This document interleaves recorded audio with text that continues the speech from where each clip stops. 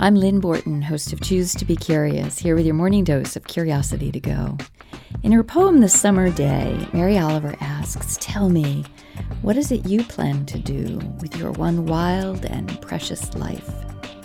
To which WERA producer and Arlington Independent Media staffer Lane Coates' answer is, quit the job, get in an RV, and go. Choosing to pick up stakes was kind of saying, like, let's see if we could live a little bit simpler and a little bit, closer together. Because I just feel like sometimes you try and fill the void between you by putting things in there. And we just really wanted to get closer together, which, in a 37-foot RV, we're certainly going to be close together with 2 cats. Being able to see different environments and see different things is just kind of exciting. And that's what I really want, I think, just to be able to travel and see new places and meet new people. And I'm hoping we'll head further west, but I don't know. I'm such a planner that I'm kind of like leaving it up in the air is a little exciting and a little frightening, but I can't help but like it. Lane and her husband Mike are going in search of the right place to settle down and giving themselves a wonderful adventure in the process.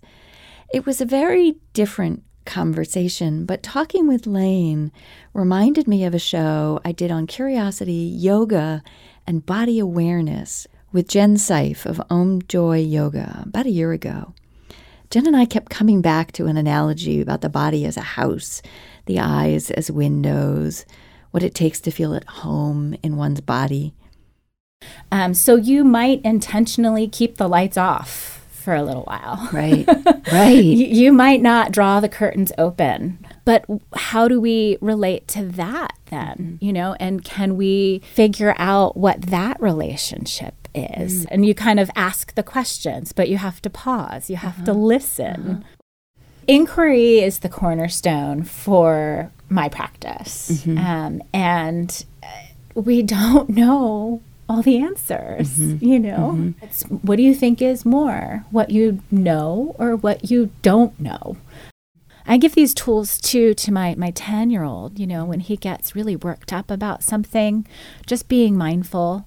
And I'll ask him to be, I'll say 555. So what's 555? 555. Tell me the first 5 things you see right now. Right now, I'm looking out the window. I see you driving the car. I see a blue car. What are the first 5 things you feel? Not feel it, not in an emotional sense, but the seat beneath me, the car floor under my feet, and then the first 5 things you hear. And that gets him out of the and I'm so worked up. But it's an easy thing to then just draw you back into this present world. Choose to be Curious is a show all about curiosity. We talk about research and theory, but mostly it's conversations about how curiosity shows up in work and life. What I love about the show is how different each conversation is, how wise people are, even if they don't realize it, about how choosing to be curious has and can continue to enrich their lives, whether it's committing to 6 months in a 37-foot RV with 2 cats and a spouse, or meditating quietly right where you are.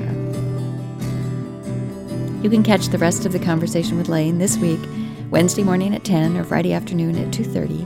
And you can listen to the rest of the conversation with Jen and all my other shows on Facebook, Mixcloud, SoundCloud, and now iTunes, all at Choose to be Curious. And find me on Twitter at choose2be curious.